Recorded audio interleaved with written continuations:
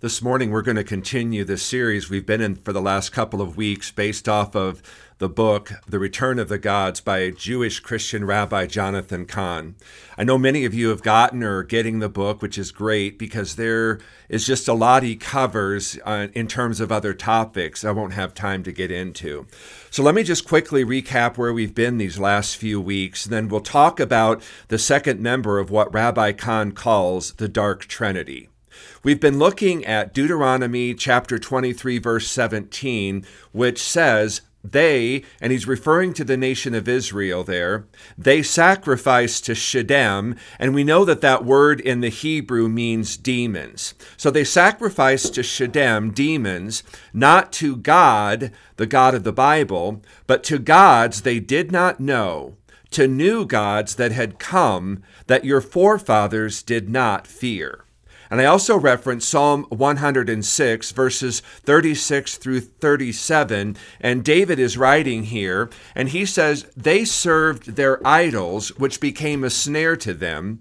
They even sacrificed their sons and daughters to Shedem, or to demons.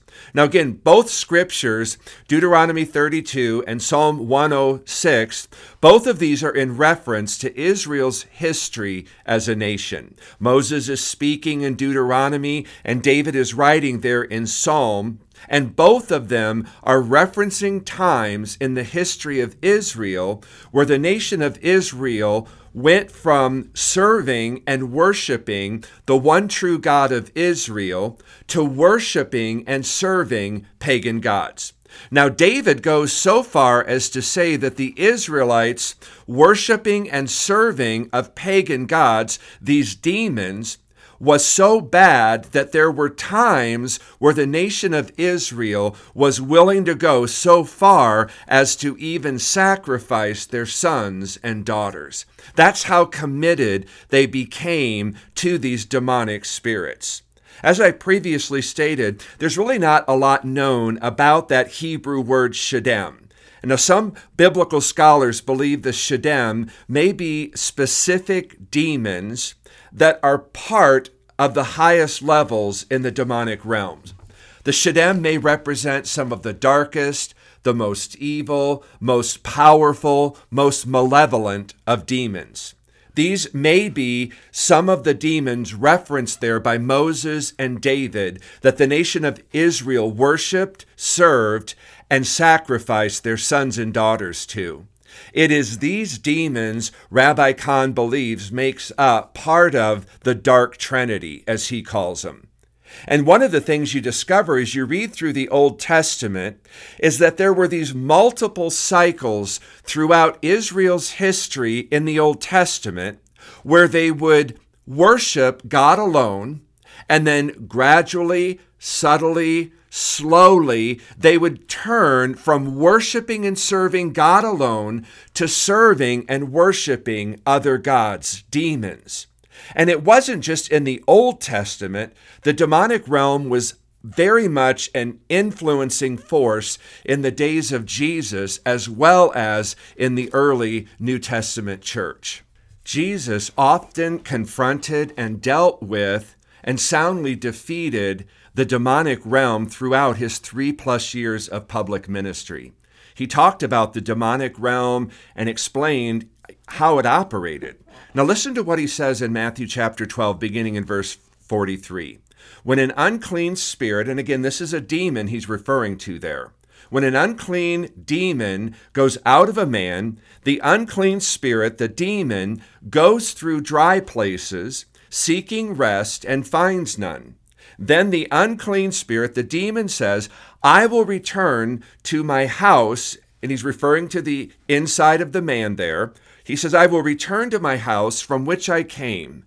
And when the unclean spirit comes, he finds it empty, swept, and clean. Then the unclean spirit, the demon, goes and brings with him 7 other unclean spirits more wicked than himself. And they enter and dwell there, and the state of that man is worse than the first. Now again, Jesus was talking about an individual man there. But I want you to see what Jesus says next in verse 45. So shall it also be with this wicked generation. In other words, what Jesus is saying is what is true of an individual man when it comes to the demonic realm will be true of a city, a state, a nation, a generation when it comes to the demonic realm. And Jesus is telling us that what happened to the nation of Israel back there in the Old Testament, in the ways that the nation was influenced by the demonic realm, will continue to happen in this wicked generation and every generation going forward. What happened to the nation of Israel when it came to the demonic is possible in every generation. Now, I forgot to mention this extremely important point last week, so let me make sure to say it today. The preaching of the gospel of Jesus Christ resulted in the greatest ongoing mass exorcism in world history. Wherever and whenever the gospel of the Lord Jesus Christ was preached, it resulted in part in the toppling and defeat of every demonic stronghold it encountered. And I'll say more about that later. So Rabbi Jonathan Cahn, in his book, he poses a couple of questions. First question is, are there discernible, observable, repeated patterns that occurred when the nation of Israel would go from worshiping and serving God alone to eventually turning to and serving and worshiping other pagan gods? And we discovered the answer to that question was yes. Second question he poses is, are there certain demonic spirits or entities that are consistently found to be the influencing factor over the nation of Israel, turning them away from their faithfulness to God to worshiping and serving demons? And again, yes. The third question he poses is this: is it possible for those same pagan gods, the Shedem, those wicked, evil, malevolent demons that led Israel astray, could those same demons be at work in America today? And if so, what would that look like? Are there similarities in how they manifested in Israel and other nations and how they might manifest in America? If those same demons that led Israel astray were operating in America today, what would that look like? And we're going to look at that again this morning. Now, last week, we looked at the first demonic spirit, the first member of what Rabbi Cahn identified as the Dark Trinity, and we discovered his name was Baal. And Rabbi Cahn identifies Baal by the name the possessor. Now, the possessor, Baal, was always the first demonic spirit visibly present in the leading of the nation of Israel into idol pagan worship. Whenever the nation of Israel would begin to gradually, slowly, subtly move away from worshiping and serving the God of Israel to worshiping and serving pagan gods, Baal was the initial primary culprit. And Baal's first observable repeated step in starting that process for the nation of Israel was always the same. The first step Baal would make in leading the nation of Israel astray was to separate the people of God from the Word of God. If Baal could first separate the nation of Israel from the Word of God, he knew chances were very good that the Israelites could easily and gradually be led astray into worshiping and serving pagan gods. And we also looked at how the possessor also worked and manifested in America starting in the early 1960s through several Supreme Court decisions that banned public prayer, the reading of the Bible, and the reciting of the Lord's Prayer in public schools. And we looked at that and cited that that was the open door Baal needed to begin separating the people of God from the Word of God, and the effects that has had on the American culture right up today. So this morning, I want to look at the second demonic spirit that I believe is at work in the American culture currently. Again, it's important to remember what Jesus said there in Matthew 12. He said, when a demonic spirit returns to a place he once possessed and finds it empty, he then goes and finds 7 other demonic spirits, more evil than himself, and they enter that place, making the state of that place worse than the first. And this is certainly the case, as you'll soon see. Now, Rabbi Kahn refers to the second member of the Dark Trinity as the Enchantress. Now, this is a demonic spirit that identifies as a she. And she was so prominent among the many pagan gods of the ancient Middle East that she was given the title Queen of Heaven. She was most known as being the goddess of sexuality as well as the goddess of war and destruction. Now, Rabbi Kahn, in his book, he describes the enchantress this way. He says she is fiery, impetuous, impulsive, greedy, emotional, full of unbridled passion, insatiable sexual drive, and boundless pride. Now, throughout ancient Middle Eastern writings, she was also known as the goddess of prostitution, and she would often take the form, nature, and function of a prostitute herself. She was known as a seducer, a temptress, the goddess who captivated, allured, and snatched away. She was also known as the patron goddess of the tavern. And there she would manifest herself in ways where she would mix sexuality with alcohol and intoxication. And just as Baal would often represent himself as a bull, the enchantress would represent herself in statues and carvings as a very revealing woman, or many times as a completely naked woman. And so those who went on to worship the enchantress would often find themselves involved in perverse sexual acts and would even lead to multiple forms of sexuality as well. And it was really from these practices where we find the concepts of sacred sex or temple prostitution, cult prostitution, sacred prostitute, would all kind of come from her ability as the enchantress. And you will find references to all of these words there in the New Testament. Now, in the Bible, she is called Ashtoreth. And as Baal was usually the first one on the scene, Ashtoreth was never too far behind. Now, in the Canaanite and West Semitic world, she was called Astarte. The Sumerians called her Iana. In Assyria, Babylon, and much of the Mesopotamian world, she was known as Ishtar. To the Greeks, she became Aphrodite, and to the Romans, she would become the goddess Venus. As I stated, Baal would usually be the first demonic spirit on the scene, leading people astray, separating them from the Word of God. And then it wouldn't be too long before Ashtoreth would then appear.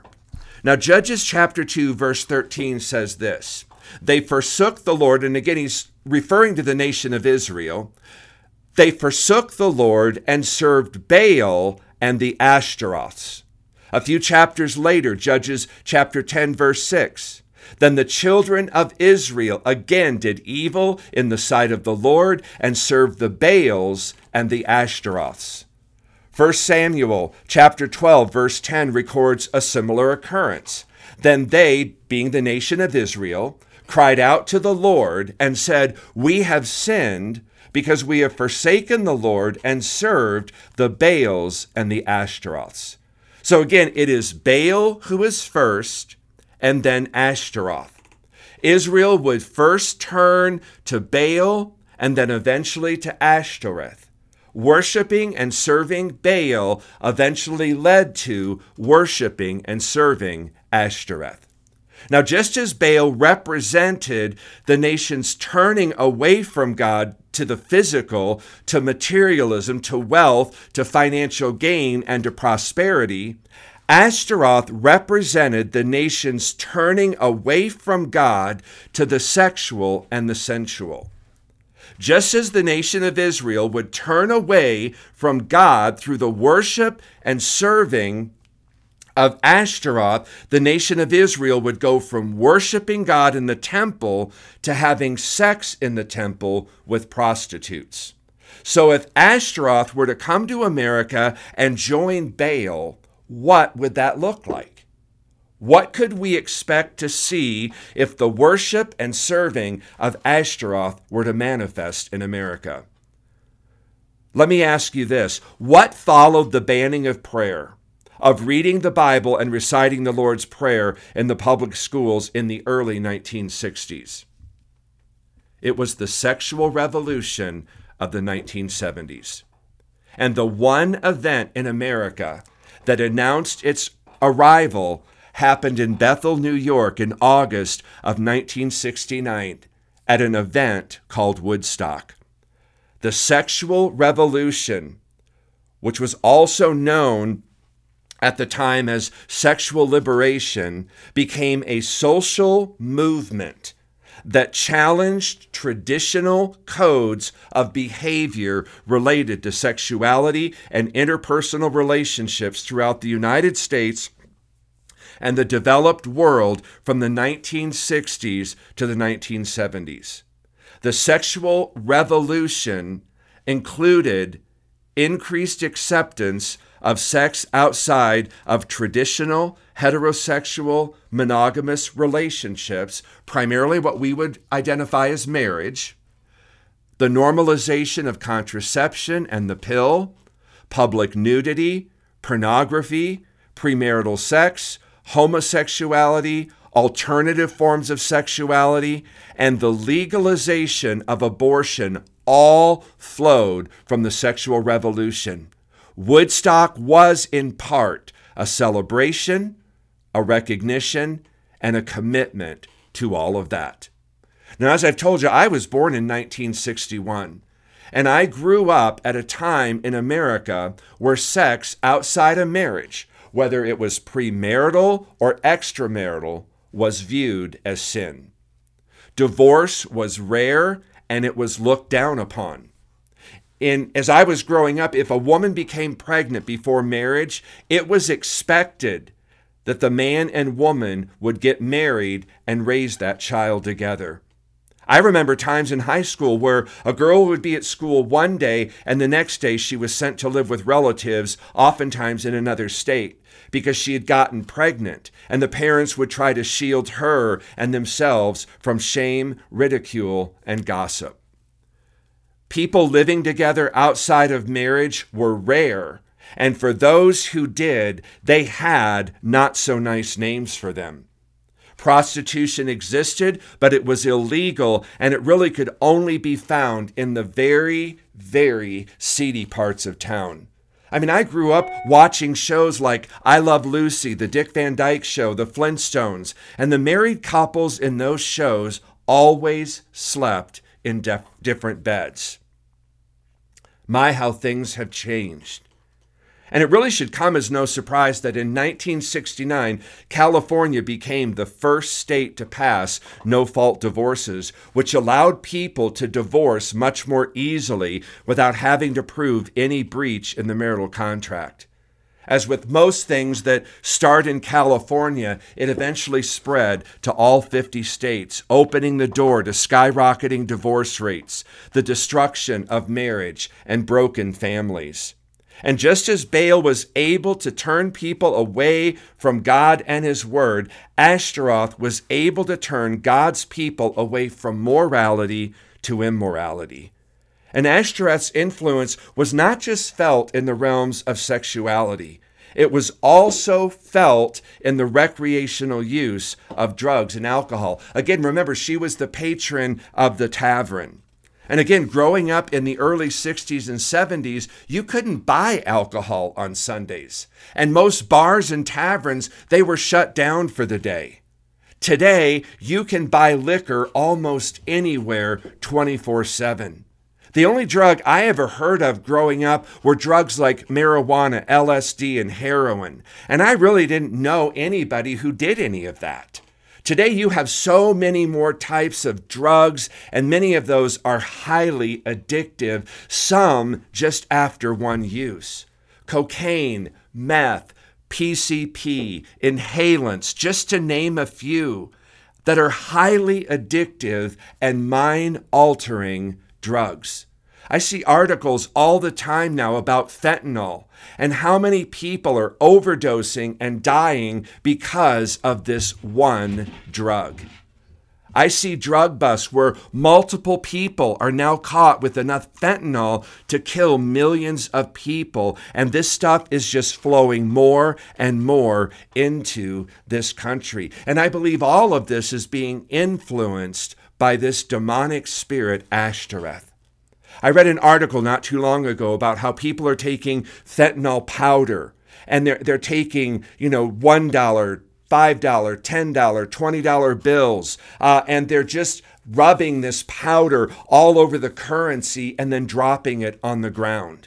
Someone sees it, picks it up, unknowingly gets some of that fentanyl powder on their hands, and then, they eventually rub their eyes or put their fingers in their mouth, and they die of an overdose. So again, beware. If you see money laying on the ground, it may not be safe to handle. I also read an article not too long ago about 2 policemen who pulled over a driver for speeding. As the officers approached the car, the driver threw out a powdery substance into the face of the police officers, and they both started overdosing on fentanyl. Fortunately for them, an off-duty nurse happened to be nearby with some doses of Narcan, and she was able to reduce the overdose, saving the officers' lives. Again, this is how far we have come as a society. And all of this has the demonic fingerprints of Ashtoreth all over it. One other unique niche with Ashtoreth and the ways she works is in the area of sorcery. Now, Ashtaroth was known for her powers to alter people's affections, passions, thoughts, and at times their very essence. If the sexual revolution was her first step into the American culture, then it would make sense for this to be her second step. And this second step would involve altering human desire, human identity, and human nature itself. Now, throughout ancient Middle East culture and writings, Ashtaroth was described on one hand as the goddess of love, beauty, allurement, and female sexuality.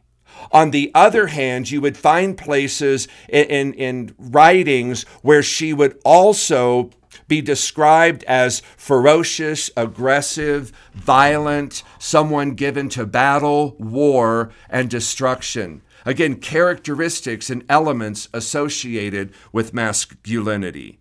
On one hand, you would have her be revealed as a naked woman in jewels, the god of sexuality, but on the other side, an armored fighter, a symbol of war. She was, in one entity, the embodiment of both male and female. And Ashtaroth's connection to both femininity and masculinity was more than just an illusion or a metaphor. Now, I want you to listen to these ancient writings that come from Mesopotamian tablets and how it describes Ashtaroth. And here's what it says. When I sit in the alehouse, again, remember, she's the goddess, the patron of the tavern. When I sit in the alehouse, I am a woman, and I am an exuberant young man. Another ancient writing records her this way. Though I am a woman, I am a noble young man. To which we would say, well, are you a woman or are you a man? To which she would say, yes, I am both. Now, does any of this sound vaguely familiar to some of the conversations we are currently having as a culture? If it was Ashtaroth's nature as a sorceress, again, to cross lines, to transgress boundaries, to break covenants, to blur distinctions, to merge opposites, to confuse and invert, to, in essence, take humanity, sexuality, identity, gender, and just turn it on its head. Man, we think we are so progressive, that we are so enlightened, that we're so far above any other culture in terms of scientific medical advancement, when in truth, this is nothing new. Rather, we are, as Proverbs 26:11 says, as a culture, we're like dogs that have returned to its own vomit. Solomon said in Ecclesiastes, he says, there's nothing new under the sun. Sexual and gender confusion is nothing new. It's been tried in past cultures, in past centuries, by people probably smarter than us. And those cultures eventually ended up destroying themselves, which again is the whole goal of the demonic realm.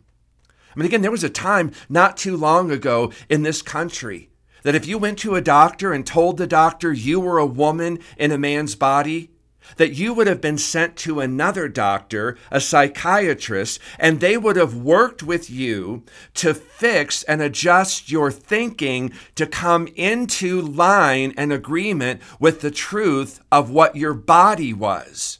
Nowadays, you go to a doctor and you tell them you're a woman trapped in a man's body. They now send you to a different doctor who works with you to change your body to come into agreement with what your mind is telling you. That's how far we have come as a society in a very, very short span of time. You can even see how Baal and Ashtaroth are working hand in hand on this. Remember, we talked about this last week. Baal presented himself to the nation of Israel as the god of wealth and prosperity.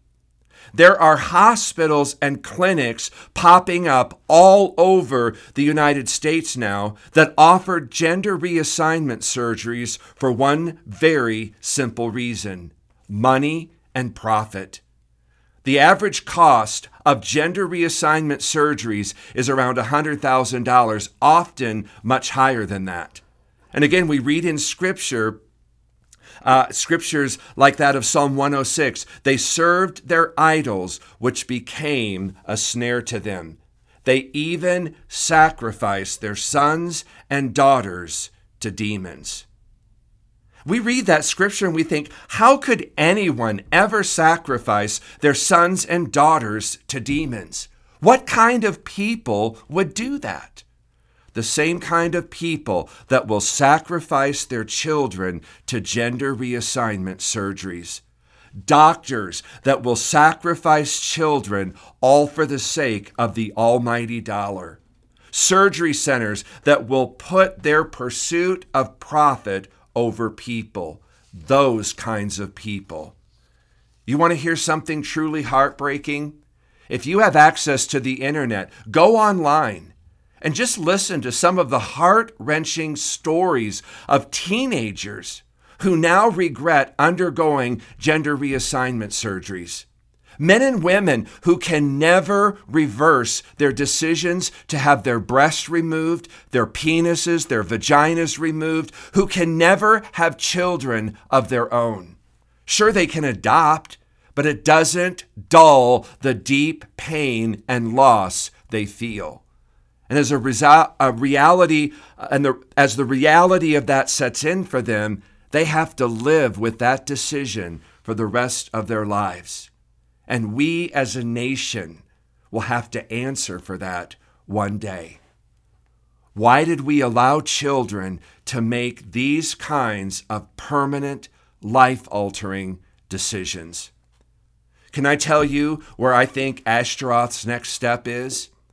The normalization of pedophilia, sex between children and adults. It's already being promoted and talked about. They even have a name for it now, MAP, which stands for Minor Attracted Persons, someone who is attracted to minors for the purpose of sex. As a matter of fact, I would guess by this time next year, this type of perverted activity will be widely accepted and defended by the same people who are bringing drag shows for children all across the country. Many of those shows now taking place in public schools and public places. We even had one such show here in Mason City during the recent RAGBRAI this past summer, just down the street from us. How many of us voiced our concerns or our objections to it? And then we wonder why it keeps happening. If there's no pushback, they take it as consent and approval. Is it any wonder the public schools nowadays are commonly being referred to as Satan's youth ministry? There was also a time in our country where no one would ever promote or defend allowing children to attend drag shows. But here we are. And where does it go from here? I have no idea. But let me assure you, based on history, Ashtaroth will never stop until she is either cast out or she accomplishes her goal of total destruction of the nations under her influence. Whatever her next steps are, I assure you, it will be more perverted, more destructive, more sacrificial than anything we've witnessed to date. Now, let me just end on this encouraging note. As I stated earlier, the preaching of the gospel of Jesus Christ resulted in the greatest ongoing mass exorcism in world history. Wherever and whenever the gospel of the Lord Jesus Christ was preached, it resulted in part in the toppling and the defeat of every demonic stronghold it encountered. I love what Paul boldly states in Romans chapter 1, beginning in verse 16. And he says, "For I am not ashamed of the gospel of Jesus Christ, for it is the power, the dunamis, the dynamite of God to salvation for everyone who believes. For in it the righteousness of God is revealed from faith to faith." It is only the gospel, the preaching of the gospel of Jesus Christ, that has the power to break and defeat every stronghold of the enemy. That is why Paul said in 2 Corinthians 10 that the weapons of our warfare are not carnal, but they are mighty in God to the pulling down of strongholds. And the gospel of the Lord Jesus Christ is the greatest weapon we have in overcoming, defeating, and dismantling demonic strongholds. Everywhere Jesus went, whenever he encountered demons and demonic strongholds, he cast them out and he dismantled their strongholds. We, the church, the body of Christ, we have been given that same power and authority to do likewise. And Paul tells us there are wicked principalities, there are demonic powers, unseen rulers of the darkness of this world, and spiritual wickedness in high places. And the only power that can defeat them is the power of the gospel of Jesus Christ. That is why I believe the preaching of the gospel of Jesus Christ resulted in the greatest ongoing mass exorcism in world history. It was the solution then. In Jesus' day, it was the solution for Christians and churches in the book of Acts and the early church, and it continues to be the solution for the church today. Next week, we're going to look at the third of the three demonic spirits that make up the Dark Trinity. God bless you.